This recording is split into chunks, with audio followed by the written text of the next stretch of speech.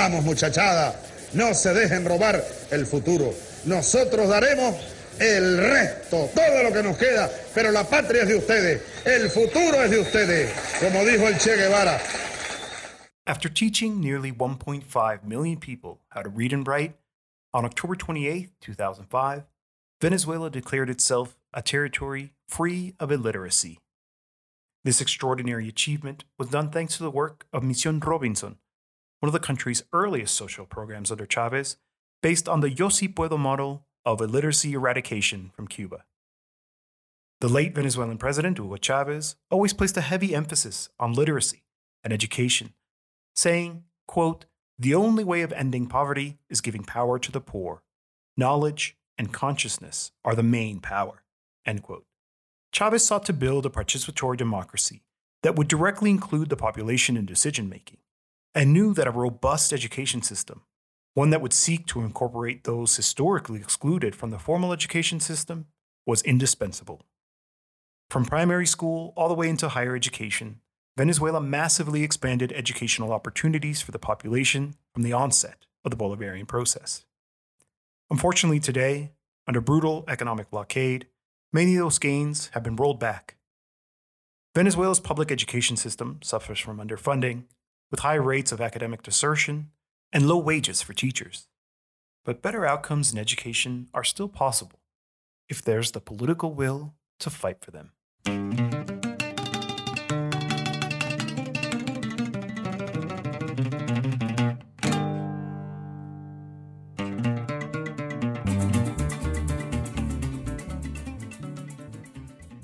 Welcome to the Venezuela Analysis Podcast. I'm your host, José Luis Granado Ceja.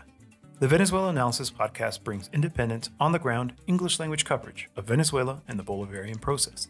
You'll hear news and in-depth analysis about the country, as well as coverage of leftist and grassroots forces. On today's episode, we're looking at the past, present, and future of education in Venezuela. To address this topic, we'll speak with Dr. Luis Bonilla Molina, former Vice Minister for Education in Venezuela, the co-director of the Latin American Council for Social Sciences International Research Center, Other Voices in Education, and currently a visiting professor at the Federal University of Sergipe in Brazil.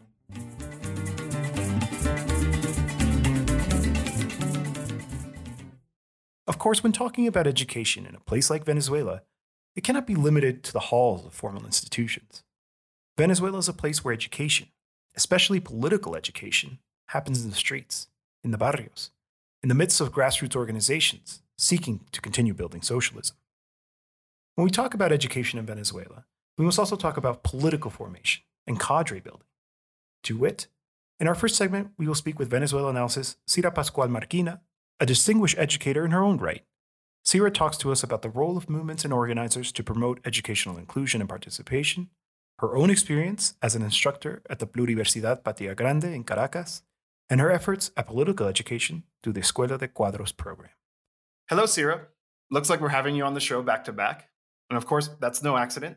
I can't think of anybody else I'd like to talk to about this topic.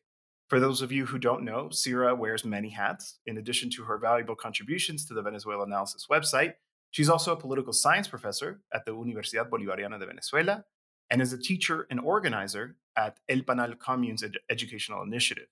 So who better to broach the topic of education in Venezuela? Cira, one of the standout features of the education efforts in Venezuela, especially during the early years of the Chavez government, was the promotion of inclusion. The educational social missions eliminated illiteracy and facilitated access to education, including higher education, for the working class and the historically excluded. But that's only one half of the story. We also know that grassroots movements also responded, participating in government-led efforts, but also developing their own praxis. Tell us more about the role of grassroots movements and rank-and-file organizers to promote inclusion and participation in education in Venezuela. Well, it is wonderful to talk about the Bolivarian Revolution and its educational project because it really is one of the cornerstones of this revolution. Basically, already the constitution of the Bolivarian Revolution has very advanced elements. The 1999 constitution, basically, it promotes not only universal access to education, but also universal access to specifically university education. And that in itself is a proposal that came from the grassroots. So already we can see with the Constitution that there are elements that we know that come from the people who were organizing, who were participating in the constituent process, and who had, of course, been organizing long before that process. So education became a centerpiece of the revolution. And I think that when we think about education, there's two moments that bring in together the grassroots and the government initiatives in a wonderful way. The first moment would be Mission Robinson, which is the adult literacy project that began in 2003. This is shortly after the coup, and basically Chavez was already beginning to work with the Cuban government. The Bolivarian Revolution was beginning to work with the Cuban government, and kind of like trying to figure out ways to promote literacy programs. Of course, the Cuban Revolution is famous because shortly after the taking of power, literally thousands and thousands of young people went to the countryside specifically to promote literacy programs. It was a very, very wonderful chapter in the Cuban Revolution. So Chavez, and kind of like there was an awareness that there was a high number of people, the illiteracy levels were rather high in Venezuela. So there's the promotion of this Mission Robinson, which is extraordinary because, and here's where the grassroots comes in more directly. Of course, it was the people from the barrios, from the campo, who went to this project that was organized to a great degree, following the Yo Si Puedo method, the Yes I Can Cuban method. But the teachers were people from the communities. Oftentimes, the studying happened in people's living rooms or kitchens. So people opened up their living rooms and their kitchens to welcome these study sessions, these collective study sessions. So that's a very actually, when I talk about it, it gives me goosebumps. So it really was an amazing moment in the Bolivarian Revolution. 1.3 million people actually learned to read and write through Mission Robinson. Imagine that. Venezuela at that time was a country of approximately 22 to 25 million people. So extraordinary. And actually, this all ties to the history and to the vision of the revolution, because the name of the project was Mission Robinson, after Robinson, which is the name that Simon Rodriguez, Bolivar's teacher, took.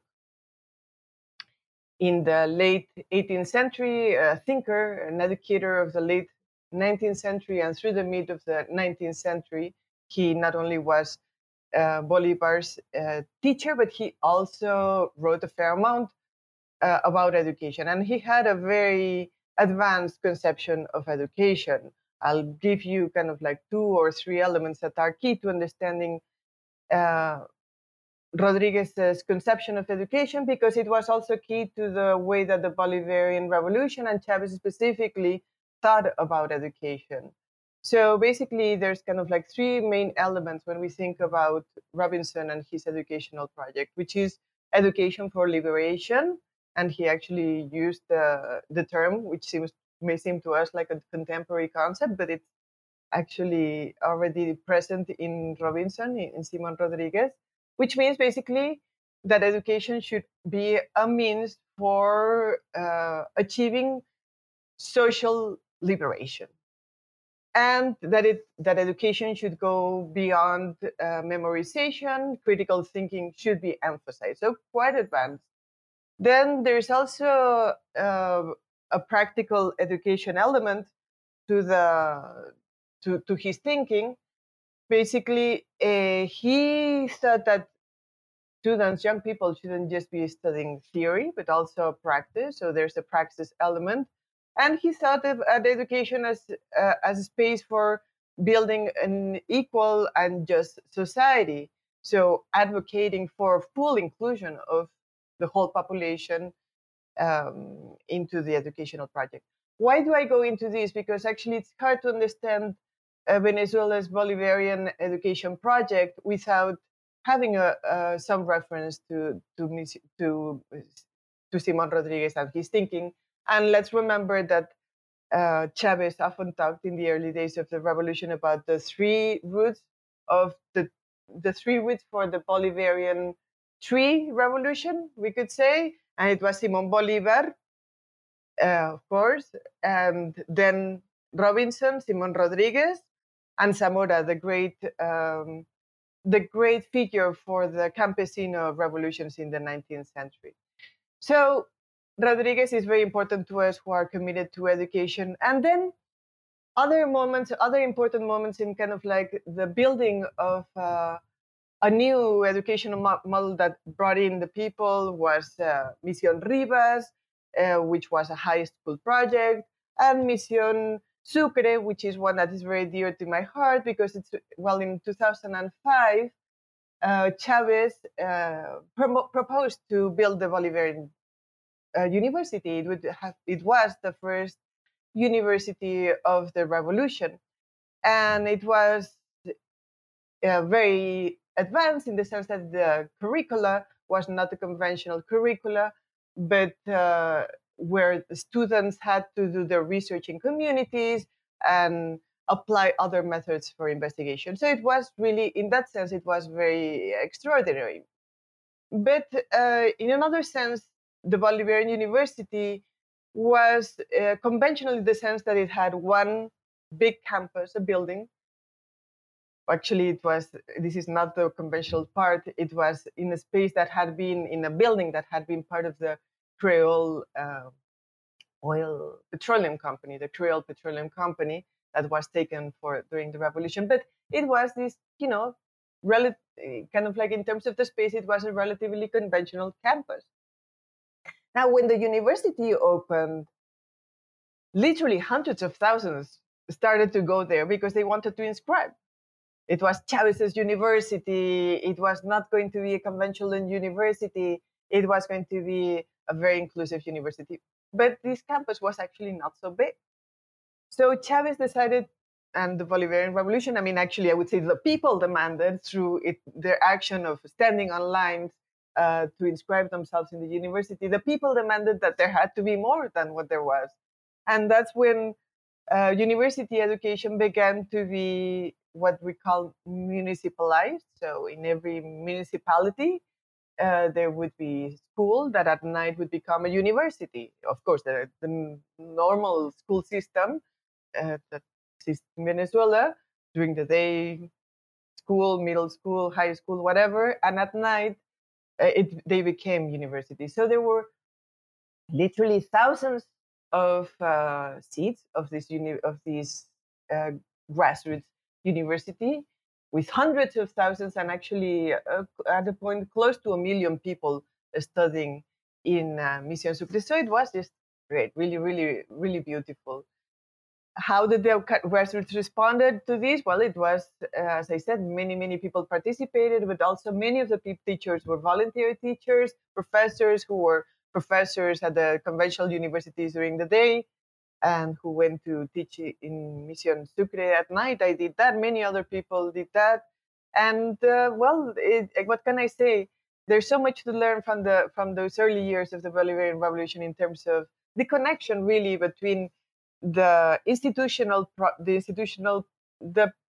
project promoted from the institution and the grassroots organization that met in the middle to build this wonderful, really this rupturist system that really broke with the conventional norms of education. So that's kind of long, but as you were saying in the beginning, all this is very dear to my heart. And I do hope that people will pick up again on this extraordinary moment of the Bolivarian Revolution as they think about their educational initiatives, because, of course, everywhere around the world, the grassroots promotes educational initiatives that are super important. It's interesting also in Venezuela, it wasn't just about breaking paradigms, about non-conventional methods, but also the emphasis on explicit political education. I mentioned at the beginning that you're a teacher and organizer at El Panal, the educational community initiative there, which is known as the Pluriversidad Patria Grande. Can you tell us more about this project, the Pluriversidad? What's behind that name? And why is a space like this important in political education, in cadre building efforts, which are still very much alive and well and happening in Venezuela? Sure. So the Pluriversidad is actually just a 2-year-old initiative. As you said, it's promoted by El Panal Commune, which is a commune in 23 de Enero Barrio neighborhood in Caracas, which is a working class neighborhood with a long history of struggles. And El Panal Commune is a very robust commune. So this commune actually began to form itself around 2006, and it's always had educational initiatives. So this is we could say the consolidation of a long history of educational processes. And yes, indeed, political education is kind of like at the core of many of the grassroots initiatives in Venezuela. Again, Simon Rodriguez is kind of like one of the figures that shed light on the pluriversidad. And pluriversidad, we take the name pluriversidad because, well, basically, we do believe that we have to study and that there has to be rigor and that there's a lot that we can learn from the conventional academy. But the conventional academy tends to be a one-track vision university. Like it conceives the educational process in a specific conventional track that is what we are accustomed to. So the idea of the pluriversidad comes from the idea of looking at different educational models, different experiences, as I was saying, Simon Rodriguez, but also Paulo Freire, the great Brazilian educational thinker and educator, teacher. And basically, we put class struggle in the middle. I mean, when we focus on political education, we put class struggle in the middle, as Paulo Freire would, because, well, if we are looking to transform our society, this project is also a Marxist project, the Pluriversidad. Obviously, we believe that we have to transform the world. The world that we live in is tremendously unjust. So we have to understand the world that we live in to transform it.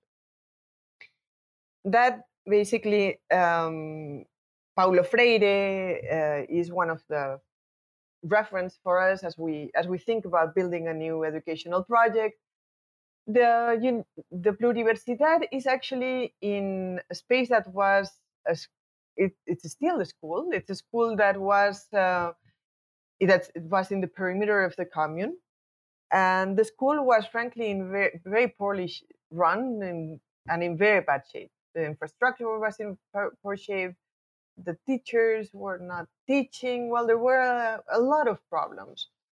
So around 2.5 years ago, basically the community decided to do a takeover of this school and take control over the school. Like basically parents and the community in general wanted there to be a school that was working well. So the commune basically took over the school and got rid of the direction and cooperated with the Ministry of Education to put in a new direction in the school. This is the school that is, like maintains its course, a traditional school, let's say, within the system, but it's also overseen by the commune and by the Pluriversidad. But it has its autonomy as a school, as a school should have. But then the Pluriversidad itself has three legs, basically. There is a leg of political education, where we study Bolivarian thought, Marxism, feminism, anti-imperialist thought, etc. And we do it in a relatively rigorous way, but it's not academic. So basically, communards and people from the organization come to study. They come to study there, and we have a track of studies that's rather like meeting once to twice a week at night to study everything from, for instance, right now we are studying Lenin. We are studying El Estado y la Revolución, State and Revolution by Lenin. We are studying it collectively. So that's one of the things that we do there as an example, right?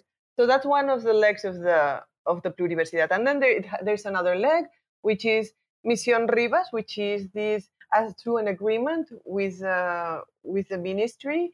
We have Misión Rivas in the pluriversidad, but overseen by the pluriversidad itself. Misión Rivas, remember, is the mission that allows people who didn't finish high school to go to finish high school. And the last one is Misión Sucre, again, Misión Sucre, which is the university level mission. And we have 3 tracks of study there: education, IT, and agroecology. And we are working a lot in the agroecology area. We are working a lot with the MST, the Brazilian, the wonderful Brazilian, enormous and very powerful Brazilian organization who are accompanying us in the agroecology track. So as you can see, it's a very diverse space. We call it un semillero comunal, which we could translate as a communal nursery. Nursery as in, but semillero is from the seed, so that kind of nursery, or well, any kind of nursery really, but like a nursery for making the commune. And our objective is to help build the communal subject from the pluriversidad. It's, as I was saying before, it's an autonomous space, but that has links with the institution. It's fully self-funded by the commune and by the organization. And it has, we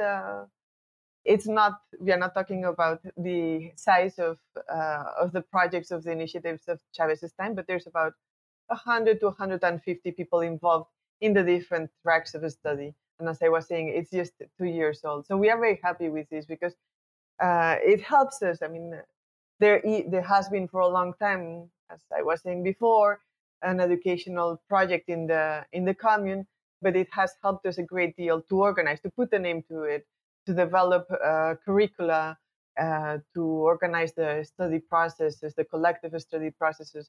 It has helped us a great deal to advance in the commune, in our communal construction at El Panal commune. So yeah.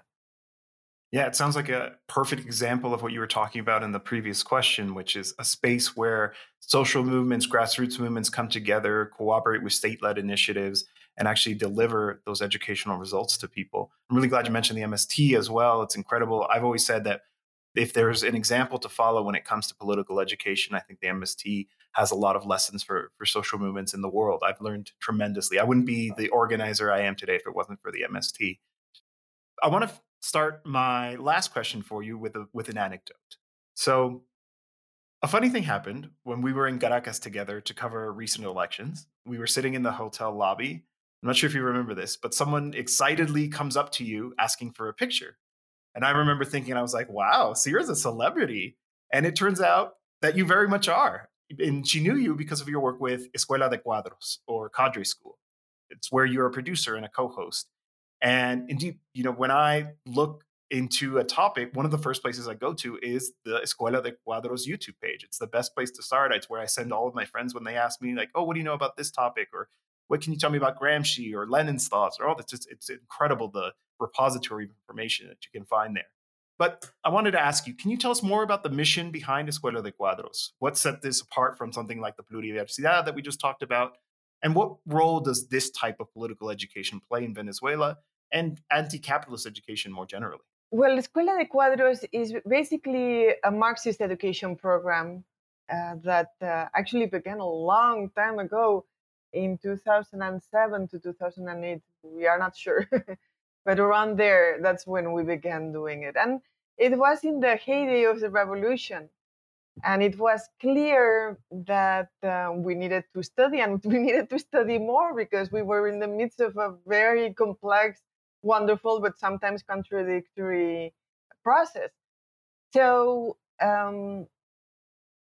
Chris Gilbert and I were involved with Katia TV, which was a community television station in in the west of Caracas, a grassroots television station. There was a very robust grassroots television stations network at that time, really something that was also extraordinary. And so we were thinking, well, and we also felt like we ourselves needed more educational formation. Chris and I, we felt like, okay, we are in the midst of this, and we call ourselves Marxists, but we really do need to study a lot more to figure out things. And we realized that with some prior organizational experience that we had actually in contemporary art museums of all things, and being in the context of a grassroots television station, we could use the platform to do education on television, Marxist political education on television. So it was really a very simple idea. The only extraordinary thing, I mean, like everybody who's gone through a party thinks at some point that they have to study. The only thing is that we were in an extraordinary moment and that there were community television stations. So one thing was able to meet with the other. And we began to make this television program, which is Escuela de Cuadros, Cadre School. With Marx, Engels, and Lenin, we were very dogmatic in the beginning, by the way. We are still Marxists and Leninists, but we have kind of like a more open reading. And we began studying the Communist Manifesto. We would invite, and we still do the same thing, we invite somebody who knows the text well or a theme well, and they are the presenters. So we first read a text, beginning with the Communist Manifesto. Each cadre reads it beforehand, and then the person presents it, and we ask questions. It's just more or less a very conventional, traditional setting in an unconventional space, which would be television. So first we started in Katia TV, then we went to Vive TV, which is a national television channel. We transmit through YouTube, which is the main way that we transmit our content. And we keep at it. We've been at it for a long time, as I was mentioning. And also, we've produced something like close to 400 programs, which are, I think, if you are into studying and if you are interested in Marxist theory, it's a good beginning. It's of course not enough. But one of the interesting things about the Escuela de Cuadros is that it also, we don't just study the text, we try to map it onto our reality and also question it when it doesn't match our lived experience. So it's basically, as all schools should do, as all political education schools should do. So I think that people who watch it, of course, do it because they want to learn about whatever certain section of Marxist Capital, which is very hard to read, and they may turn to Escuela de Cuadros. But we don't just read the section, but we also talk about how it might relate to our present and of course to our future, which should be a collectively emancipated future. So that's what Escuela de Cuadros is, and it's been a school for us too. I mean, for Chris and I, who are kind of like the main organizers of it. It's not a grassroots, you were asking about the differences with the Pluriversidad, it's not a grassroots educational initiative. I mean, it's two people who are committed to the Bolivarian Revolution, but we don't participate, we don't promote the project as a party cadre school. It's not connected to a particular organization. It's rather plural in that sense, because if it's connected to an organization, it will have to toe the line of that organization.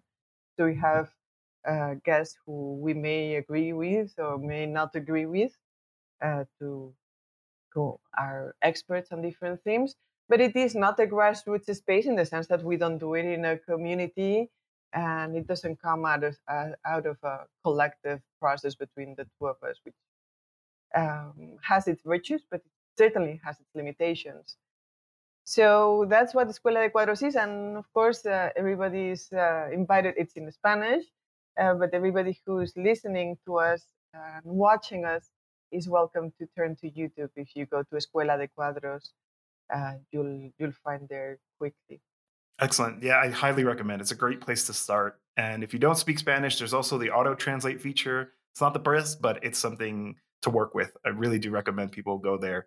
If they want to start learning about this, I think it plays a really important role as well. Not everybody has access to schools. Not everybody lives, in a big city where there might be educational opportunities available to them where they live. And so it's good to have that as a resource. Thank you for your work, Sira. Thank you for everything you do and for your participation here today on the program, on the Venezuela Analysis Podcast. Thank you, José Luis. Yo lo que digo hoy, el presente es de lucha para todos nosotros. Jóvenes, el futuro es de ustedes. No permitiremos que se los roben como nos robaron a nosotros el futuro, nuestro futuro. In our next segment, we will speak with Dr. Bonilla Molina, former Vice Minister of Education, the founding president of the Miranda International Center, and founder of the International Research Center, Other Voices in Education.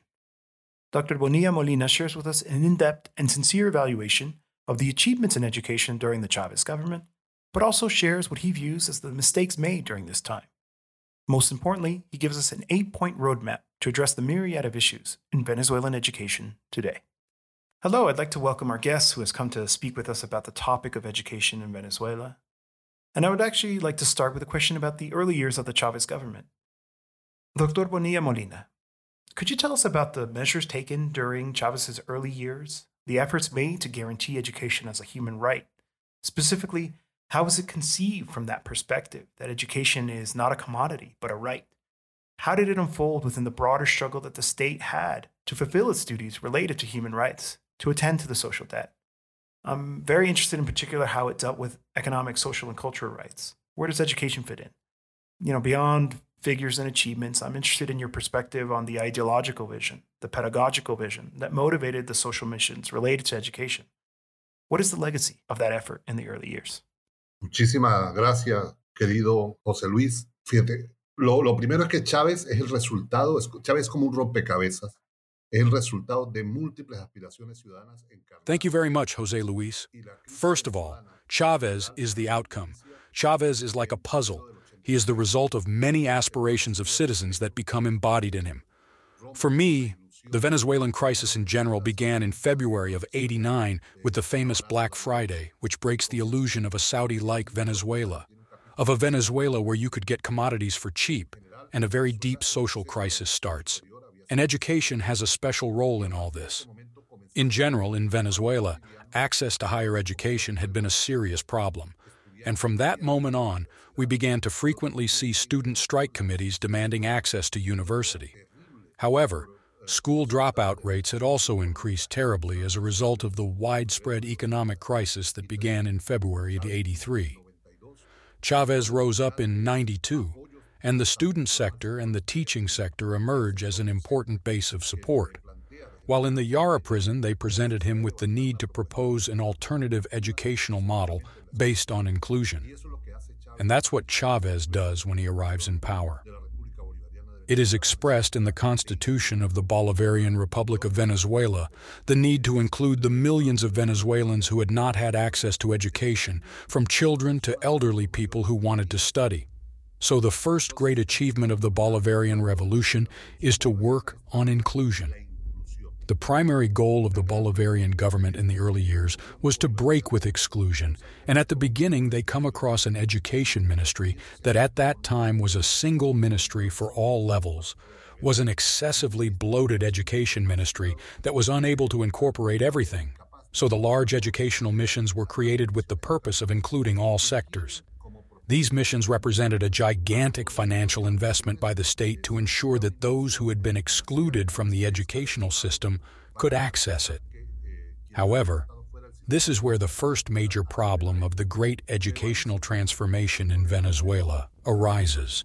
We abandoned other areas of importance such as relevance, educational quality, and the proper structuring of curricula, which will be part of what we will discuss in the following questions.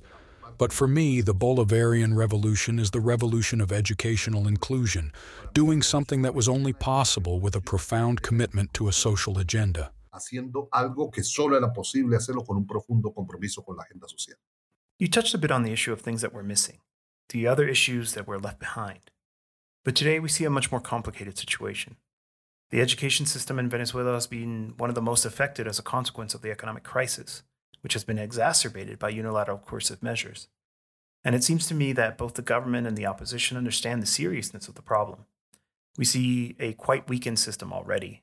Teachers, like the rest of the public sector, have very low wages. Retired people who cannot enjoy their retirement years. There's a dropout crisis that perhaps reaches the levels of those you mentioned from the 80s and 90s. What can you tell us about the quality of education offered in Venezuela today? And what does that tell us about the situation of the Bolivarian process in Venezuela? Bueno, las medidas coercitivas unilaterales de Estados Unidos y las naciones imperialistas son criminales y atentan contra la estabilidad. The unilateral coercive measures by the United States and imperialist nations are criminal and threaten the country's stability. They violate national sovereignty and must be criticized and questioned firmly. I believe there is a growing national consensus in questioning them and saying they have only served to hurt the poorest, also impacting the education sector. However, the unilateral coercive measures came after some mistakes by the government. I don't quite agree that the central concern of the opposition and the government today is the quality of education and education in general. I believe that for them, the world of politics, the world of profit, the world of how much each sector gets is the priority. In view of an electoral process this year, they are currently using education and the social mobilization by teachers in recent years. They simply view it strategically, saying the words that can attract them as voters for one option or another. However, in practical terms, even with the current situation of unilateral coercive measures, greater benefits could be generated for the education sector. We conducted a comparative study in 2021 at Other Voices in Education, the organization to which I belong, on the salaries and working conditions of teachers in Latin America. We found, for example, that countries controlled by the right, like El Salvador, have a lower per capita income than Venezuela, which is subject to unilateral coercive measures, but guarantee much higher salaries for teachers and greater investment in education. Cuba, despite enduring 60 years of economic blockade at the time of our study, ensured salaries for teachers that were 10 times higher than those in Venezuela. Furthermore, we are all aware of the high quality of education in the Cuban system, as evidenced by standardized tests conducted by the Educational Quality Assessment Laboratory, including PISA tests and other assessments, which all indicate that academic performance in Cuba is the highest in Latin America. In fact, it is so high that it is often excluded from statistics because it distorts comparative studies with other countries. So the problem is not only the blockade. The problem is a conception of wealth distribution that, in my opinion, does not prioritize education and the most vulnerable sectors. Therefore, the first step is to criticize the unilateral coercive measures as they are criminal and affect all sectors, including education. The second point is that something more could still be done in education with respect to the precarious incomes in the Venezuelan economy if there were the political will for it, both from the government and the opposition. However, that is not happening. And the third element, which relates to what you mentioned about educational quality. This is a term that needs to be discussed extensively because the quality of education is a polysemic term that needs to be explored. It is a term that serves neoliberal organizations, economic bodies, development banks, and multilateralism to promote the neoliberal agenda. However, according to the Constitution of the Bolivarian Republic of Venezuela, we should work with a concept of quality much more linked to relevance and social impact. This concerns me because the recent measures taken by the Ministry of Education involve handing over control over the quality of education to UNESCO, the Regional Bureau for Education in Latin America and the Caribbean, and especially over to the Latin American Laboratory for the Assessment of Quality in Education, which has a concept of quality more closely linked to the neoliberal perspective than to ours. So this is a pending discussion. It could also be considered a pending debt of the Bolivarian process during the 1999 to 2013 period. It was taken up again by the Ministry of Education when Hector Rodriguez was minister, but unfortunately, it did not make much progress. There was a significant national debate on quality, a massive effort to see how inclusion was linked to quality. However, after Hector Rodriguez left office, all the work that had been done on quality was abandoned, and today the quality that is being sought to be imposed is the quality linked to multilateralism, UNESCO, and development banks. Que se venía avanzando en materia de calidad y hoy la calidad que se pretende imponer es la calidad vinculada al multilateralismo, a la UNESCO y a la banca de desarrollo. That last point you make is very interesting. We talk about quality, but to what end? Who does it serve? It's not about creating an education system that resembles something out of the Fourth Republic, but rather a pedagogy of liberation, something that can open new paths in terms of how are we going to approach education. And perhaps here I'm a little naive or optimistic, but it seems to me that with this crisis, as we know, a crisis can also be a moment of opportunity. The education system has to be rebuilt almost from scratch due to how much has been affected. So my question is, could this moment be considered an opportunity to create a truly new system? Starting from scratch, rebuilding, taking up what worked, adopting new measures? What measures could be taken to improve not only the educational offering within this very complicated context that we've spoken about, but also an educational model that breaks with that capitalist vision of making education serve to create obedient workers who will act in the interests of capital? Sí, comparto contigo que es una oportunidad enorme y como tú lo dices, en esta coyuntura es necesario comenzar prácticamente de cero. Yes, I agree with you that it is a huge opportunity. And as you mentioned, in this current situation, it is necessary to practically start from scratch.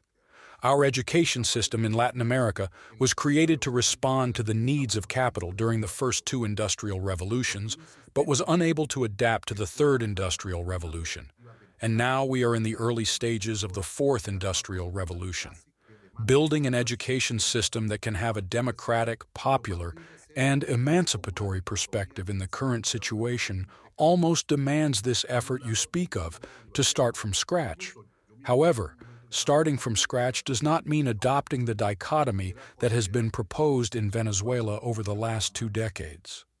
On one hand, from the Bolivarian government, and even I myself may have made this self-critical mistake at some point, there was a tendency to consider everything done during the Fourth Republic, before the election of Chavez, as bad, and everything done during the Fifth Republic as good. However, that's not the case. There were very important things done during the Fourth Republic, and we have made and continue to make many mistakes in the Fifth Republic. The opposition holds the same perception. Everything done during the Fourth Republic is perfect, and everything done during the Fifth Republic is bad. This dichotomous view does not help to revitalize an education system. We need a critical thinking that is as objective as possible in order to rescue the best, the good that was done during the Fourth Republic, leave behind all the negative and exclusionary aspects that also occurred during that period, and also properly value the achievements and conquests in education during the Bolivarian Revolution. We must also be capable of self-criticism regarding the mistakes we made and gaps we have. In this regard, from my point of view, there are 8 major problems that need to be addressed urgently for that complete restructuring you speak of. The first issue is to resume the debate on educational quality. This means that in order for quality not to be simply an empty signifier, we need to work on updating the educational system. Much of the content currently in use is outdated, and we need to, while respecting tradition and not breaking away from general knowledge, incorporate new elements. We need to regain the system's ability to circulate updated literature. Both teachers and students need access to deeply updated books. And we also need to keep up with the accelerating pace of scientific and technological innovation in real time. In this sense, I want to highlight, as I mentioned earlier, the Ministry of Education's uncritical approach to the efforts of the Educational Quality Assessment Laboratory, which was established in Monterrey, Nuevo León, in 1994, and was sponsored by the neoliberal government of Salinas de Gortari to promote an evaluative culture that aligned school systems with neoliberal policies. Therefore, this UNESCO body is not neutral. We need to approach it with critical thinking. The second element is that we need to work on the curriculum development model and depedagogization. The closed, prescribed curriculum system that has been imposed in recent decades, not only in Venezuela, but also in Latin America, no longer makes sense because it does not allow us to keep up with the pace of innovation. We all know that curriculum reforms can easily take 5 or 6 years, or even 10 years in the best cases at universities. This was feasible in cycles of innovation lasting 30 to 34 years, as was the case until the 1960s. However, today, innovation cycles last only 3 or 4 years. By the time we finish implementing a curriculum reform to update it, what is being proposed as new is already obsolete. We need a new curriculum development model that is open, flexible, based on pedagogy, and breaks away from the curriculum-based approach to education. The third element is the technological aspect. First, we need universal internet coverage. We have been saying this since 2015, when we warned of the risk of a global pedagogical blackout, an abrupt transition to virtual learning, as happened during the pandemic. However, between 2015 and 2020, we did not do what was necessary to guarantee universal access to the internet, and we saw the precarious situation of connectivity during that period. We need to advance in algorithm literacy. The major tech corporations have created the paradigm that technology belongs to computer scientists and technicians. However, today, we need mass algorithmic literacy so that the content and platforms produced are deeply appropriated by the people. We need to build educational platforms. Those used during the pandemic were primarily communication platforms and led to the re-establishment of the banking model of teaching, with the teacher on one side and the students on the other, when some places had already made significant progress based on Paulo Freire's criticisms of the banking education system. What was implemented was a digital version of the banking model of education, and the new generation of platforms emerging from the major tech corporations are designed for the reproduction of knowledge rather than generating critical and creative thinking. We need to work on the issue of digital platforms in an autonomous manner here in Venezuela, but also the technological issue as a whole. We need a new social plan, which is the fourth element. Our young people are experiencing severe hunger and malnutrition in the country, and learning properly is not possible when students are hungry. We need to enhance school meals, even providing all 3 meals at school to ensure that our youth can eat properly. Other programs to provide nutritional components, such as vitamins, should be implemented so that they can learn with adequate nutrition. Additionally, we need to launch a strong national scholarship program for the popular sectors to supplement the economic demands students have so they can attend school. The fifth element is that we need to further develop the humanistic aspect with a universal vision. We have made mistakes by limiting humanism to the single perspective of human knowledge, and humanism is much broader. Sometimes, in certain cases, humanistic education is compromised for the benefit of a single political factor, and that is dangerous. We need education to regain its universal sense with critical thinking and a commitment to the social agenda while acknowledging the universality of thought. The sixth element is that we need to address the issue of teachers' salaries. With current teacher salaries ranging from $3 to $20 per month, it is impossible to sustain an inclusive, quality education system that fosters critical thinking. This needs to be urgently addressed. I say, let's at least emulate the right-wing countries like El Salvador or the standards set by Cuba, which has faced a 60-year blockade and does not have oil or any mineral wealth like Venezuela. We need to quickly restore salaries to a range of $200 to $800 per month, and this can only be achieved with a genuine national agreement that truly prioritizes the needs of the popular sectors, rather than a national agreement that talks about education, but only considers forms of accumulation for the bourgeois sectors of both the old and new bourgeoisie. Without a salary increase for teachers, any other strategy we implement in education is likely to fail, because today, a teacher cannot afford to go to the classrooms for 5 days, or to teach for 22 days a month, as they cannot sustain their family on that low wage. This is the dilemma we are facing today, and it needs to be addressed quickly. The seventh element is teacher training. We need to develop teacher training that is in line with the third decade of the 21st century and the transition from the third to the fourth industrial revolution.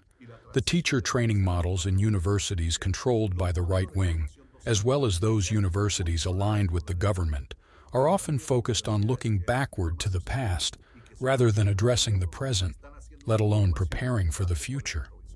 The eighth element is that we need to restructure the education financing model, placing greater emphasis on public funding.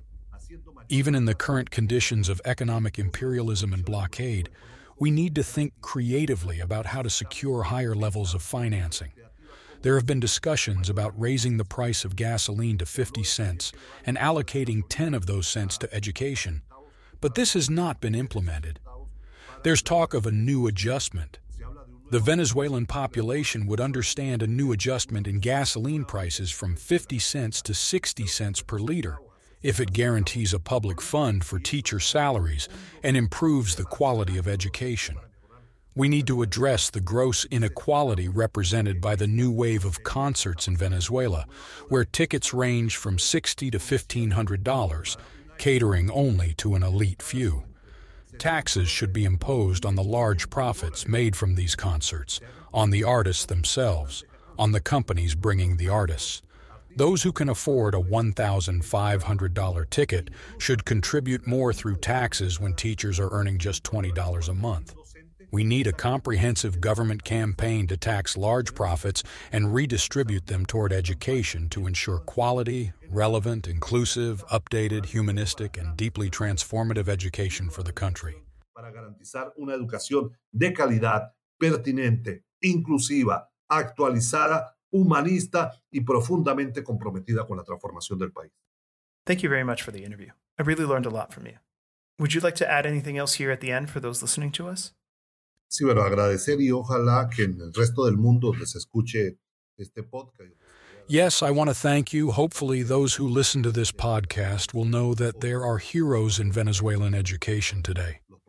They are the teachers, the professors who, even in the economic situation that I have expressed here, make superhuman efforts to guarantee public education. Today, they are the great giants, the great heroes of Venezuelan education, the teachers who, even beyond political and ideological differences, have taken on their shoulders the gigantic task of ensuring the continuity of the school system. They truly deserve to see the government and the opposition reach a national agreement that provides fair wages, justice in working conditions to ensure that the future of Venezuelan education and Venezuelan society is not based solely on oil revenue but on the generation of knowledge. In this task, the teachers of Venezuela are the great heroes.